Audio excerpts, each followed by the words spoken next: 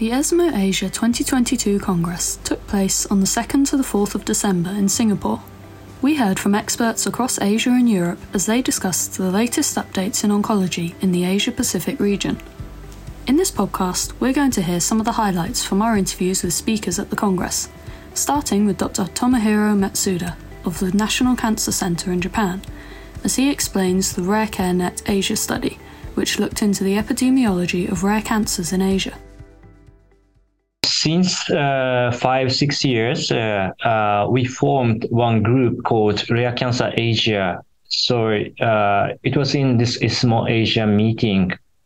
We expected to have the multi-stakeholder group, which can proceed research on rare cancer.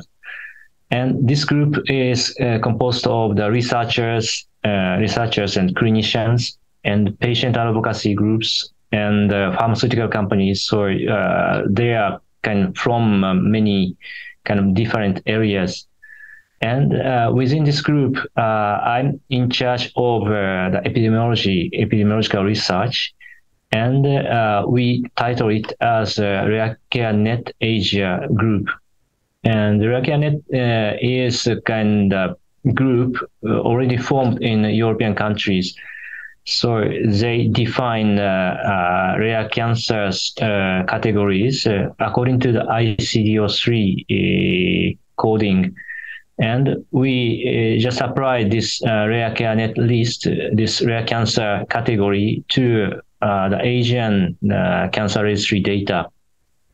And in 2018 or 19, we published one article on this RareCareNet list Asia.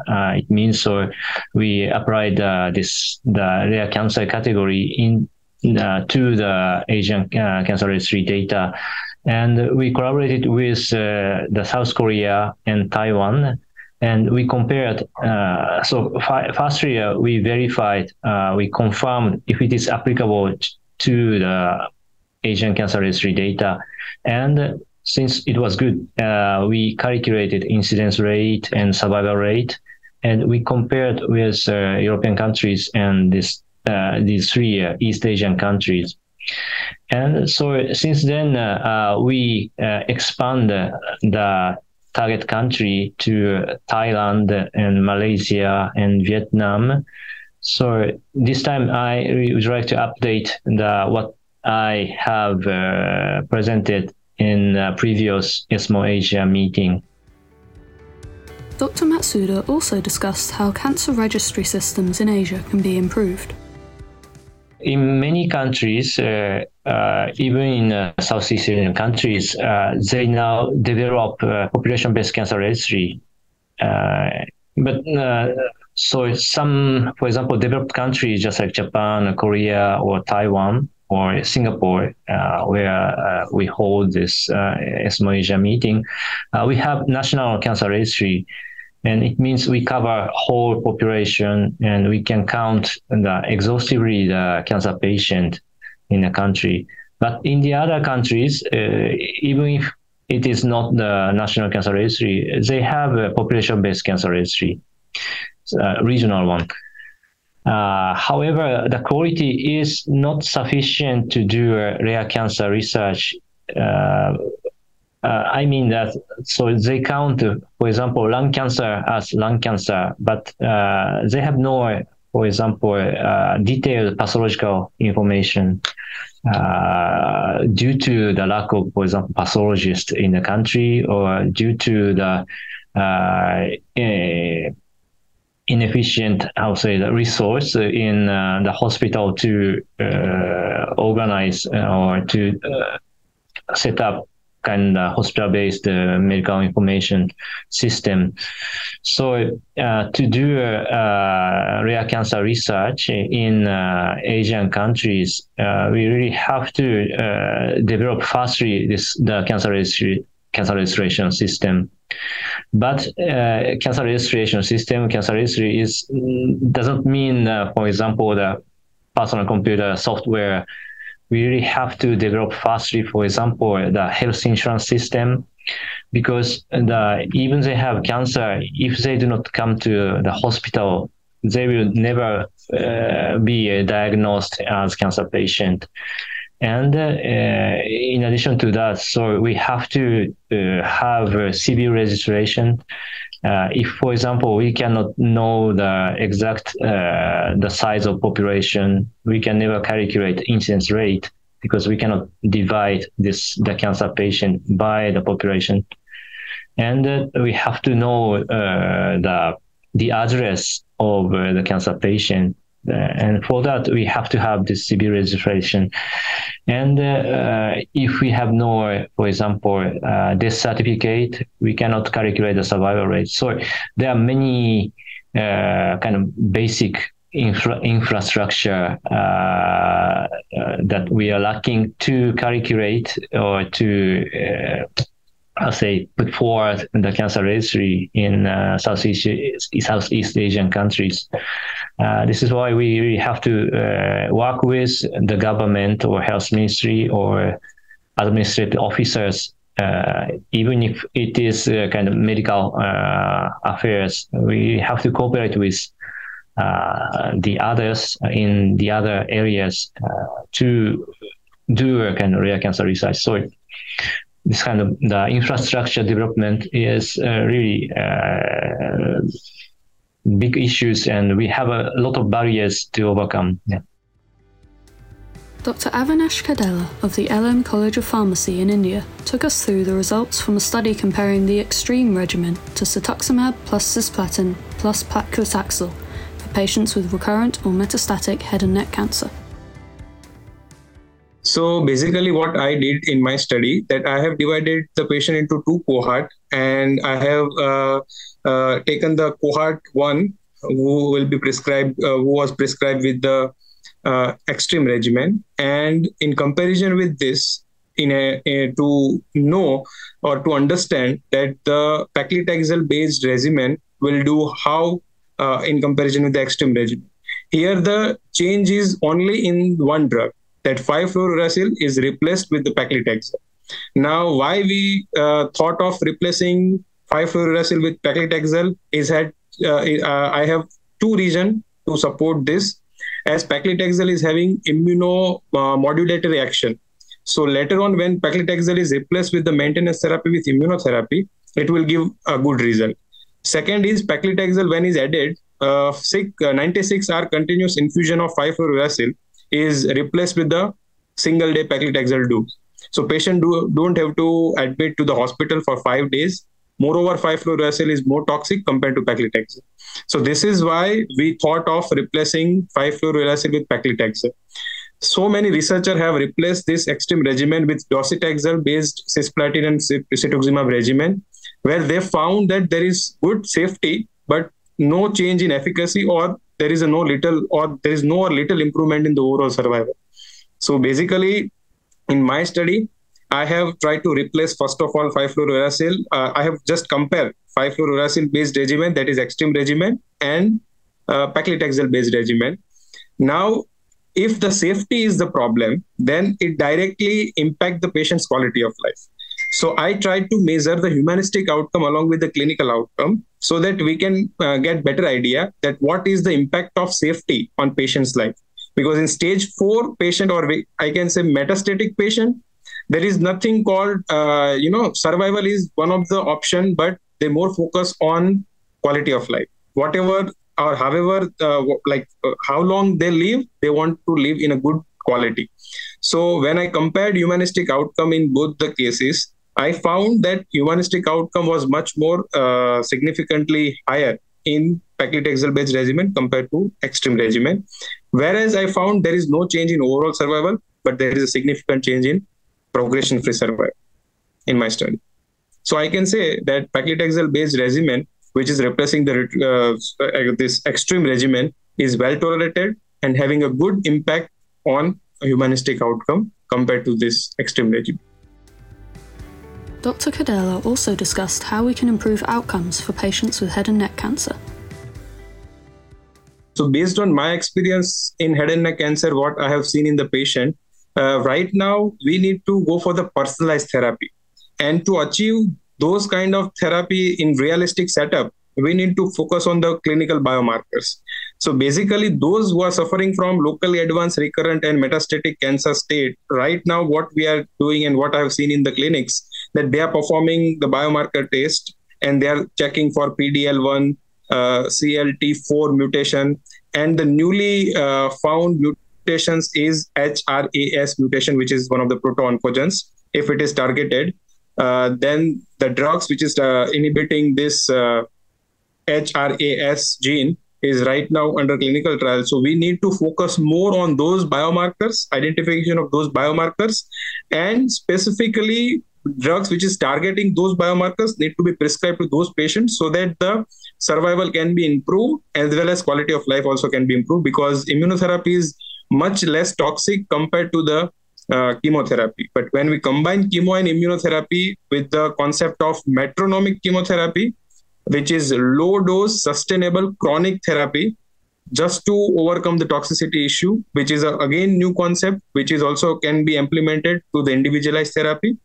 And we need to expand this PD-L1 inhibitors, pembrolizumab, nivolumab, which is widely prescribed nowadays in the setup of head and neck cancer. So I believe that the clinical trials conducted on immunotherapy need to be strengthened. It should be enrolled more cohorts of patients suffering from head and neck cancer. Real life studies on those immunomodulatory therapies should be conducted. Moreover, I believe that rather than treating the patient in the recurrent stage as well as metastatic stage, we need to strengthen the initial therapy, which is induction therapy, neoadjuvant therapy, and adjuvant therapy, where we can introduce the immunotherapy, which is not much studied nowadays. So if we can study at that level, we can obviously prevent the recurrence of head and neck cancer, and we don't have to treat at the later stage where we are finding very difficulty to treat the patients. I think I have focused on the major key points for the patients suffering from head and neck cancer and how the treatment should be comprised of and what futuristic goals we should have as a researcher to conduct more research in the area where we can find some kind of strategies where we prevent rather than cure the conditions arising nowadays in head and neck. We spoke to Dr. Annalisa Trama of the National Tumour Institute in Italy on survival differences in head and neck cancer between Asia and Europe. What we basically discovered through this analysis is that compared to the prognosis of head and neck cancers in Europe, in Asia, and specifically in Taiwan, in Japan, and in the Republic of Korea, the survival for head and neck cancers was better than the survival we observed in Europe. So, of course, this led us to ask several questions related to the possible reason for these differences. We realized that probably prevention activities are relevant because, of course, to increase awareness of these cancers may improve the stage, which basically means the size of the tumor of diagnosis, which seems to be lower in Asian country, ameliorating the prognosis. But of course, since these tumors are rare, there could be some expertise in Asia from which we could learn. When I say we, I mean, of course, the European side of the world.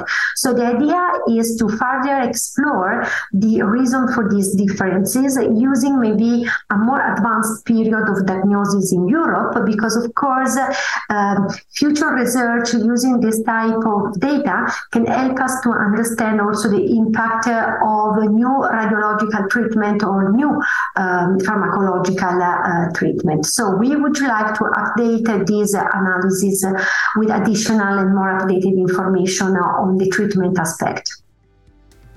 Dr. Kohei Shitara of the National Cancer Center Hospital East in Japan gave us a thorough overview of predictive biomarkers for immunotherapy in upper GI cancers.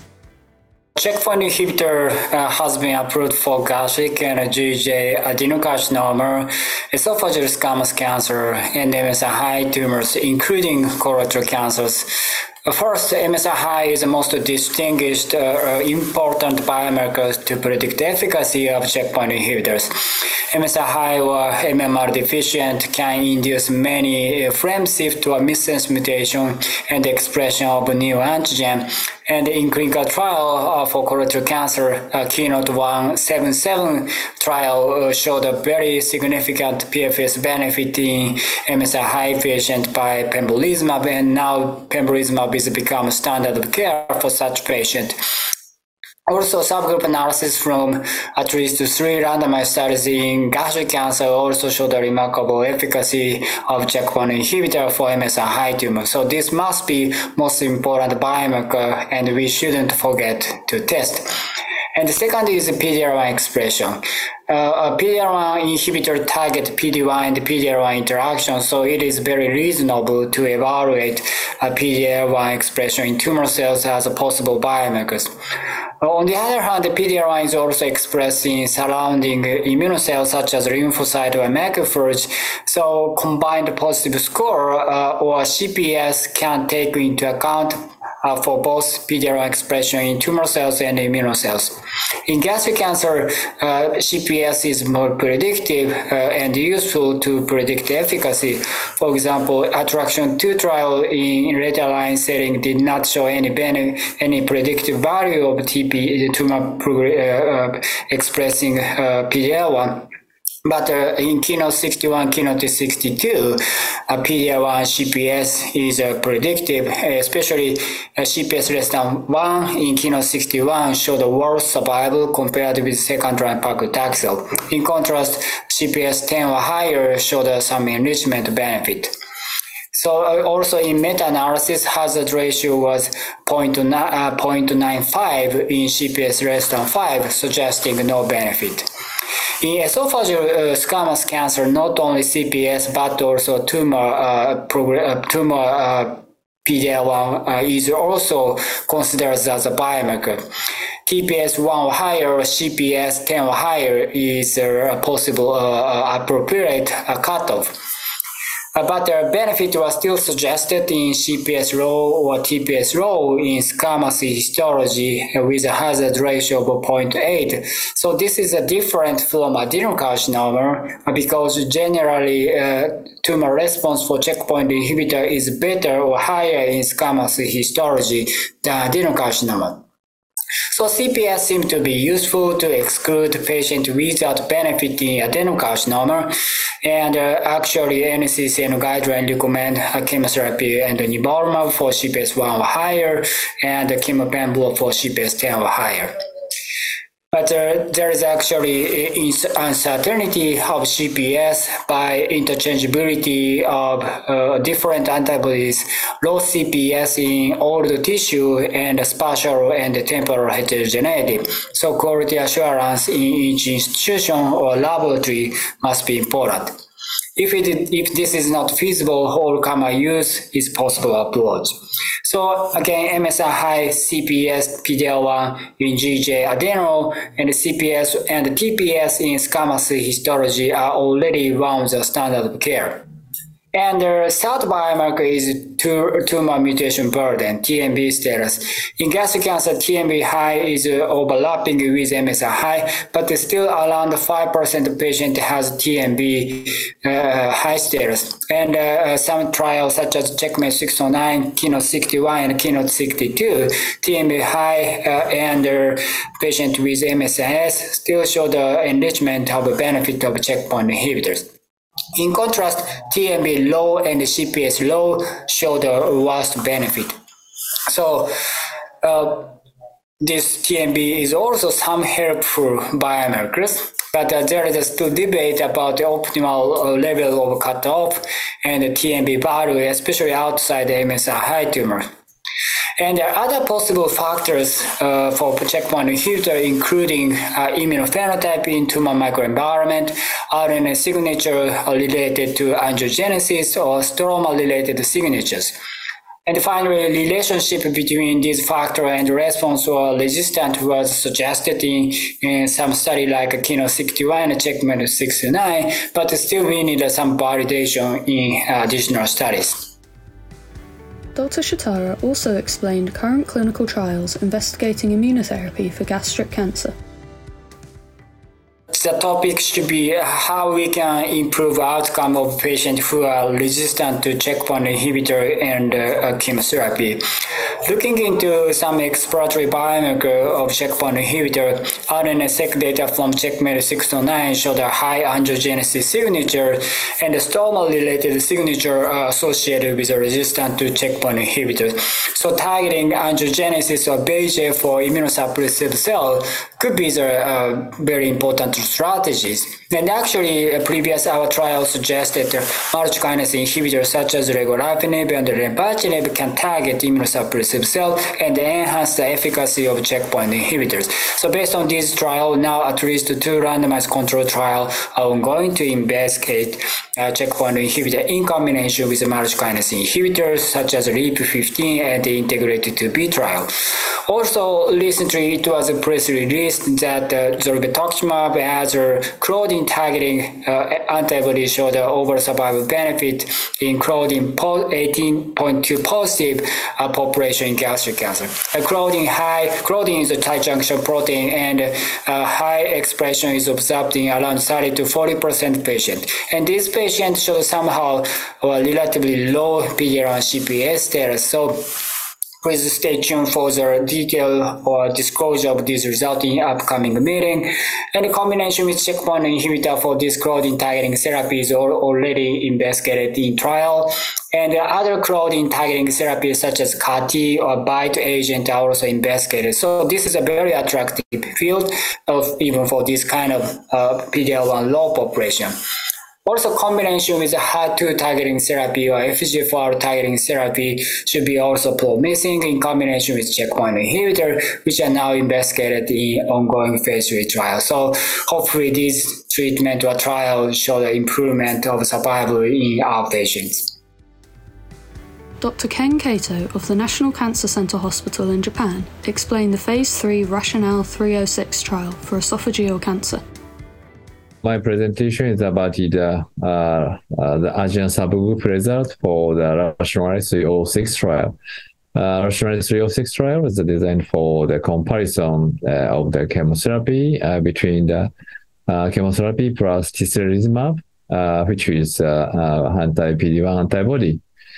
Already for the first-line chemotherapy of the esophageal squamous cell carcinoma, some positive result was reported by the nivolumab and pembrolizumab, and another the PD-1 antibody from China, the cambrelizumab, sintilimab, or toripalimab. And the study design is similar across the trials. The first-line chemotherapy plus minus the immunotherapy. But that is RATIONALE 306 trial is a global trial, but it is 70% of the patients from mainland China. And the backbone chemotherapy is different from the other studies.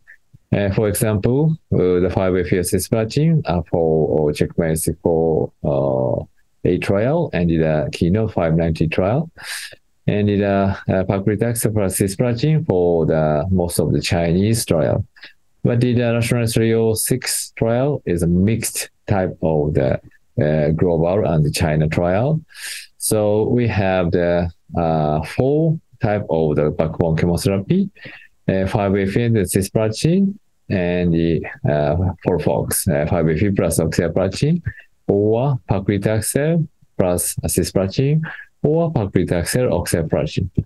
So we have a most varied the backbone chemotherapy is a unique point compared to the another trial. And also, so one most really interesting the result point is the result for the PD-L1 negative population.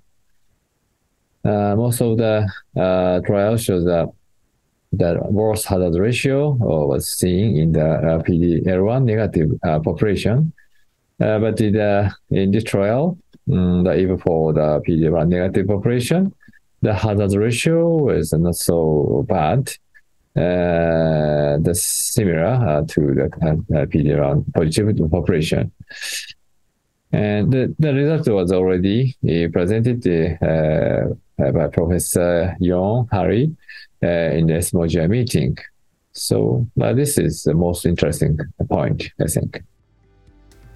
Finally, Dr. Teresa Macarella of Valdebron University Hospital in Spain discussed the optimization of genomic testing for non-colorectal GI cancers. Well, I think in non-colorectal GI cancers include a really heterogeneous group of tumors. So we have to individualize in each of these tumors.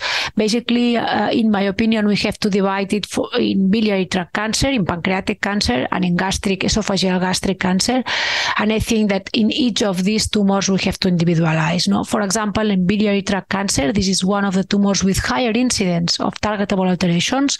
So it's really crucial in these patients to have a complete NGS analysis in order to see if our patients are one of these patients with targetable alterations, because to treat those patients with targeted treatments has an impact in overall survival, and this is demonstrated in retrospective data.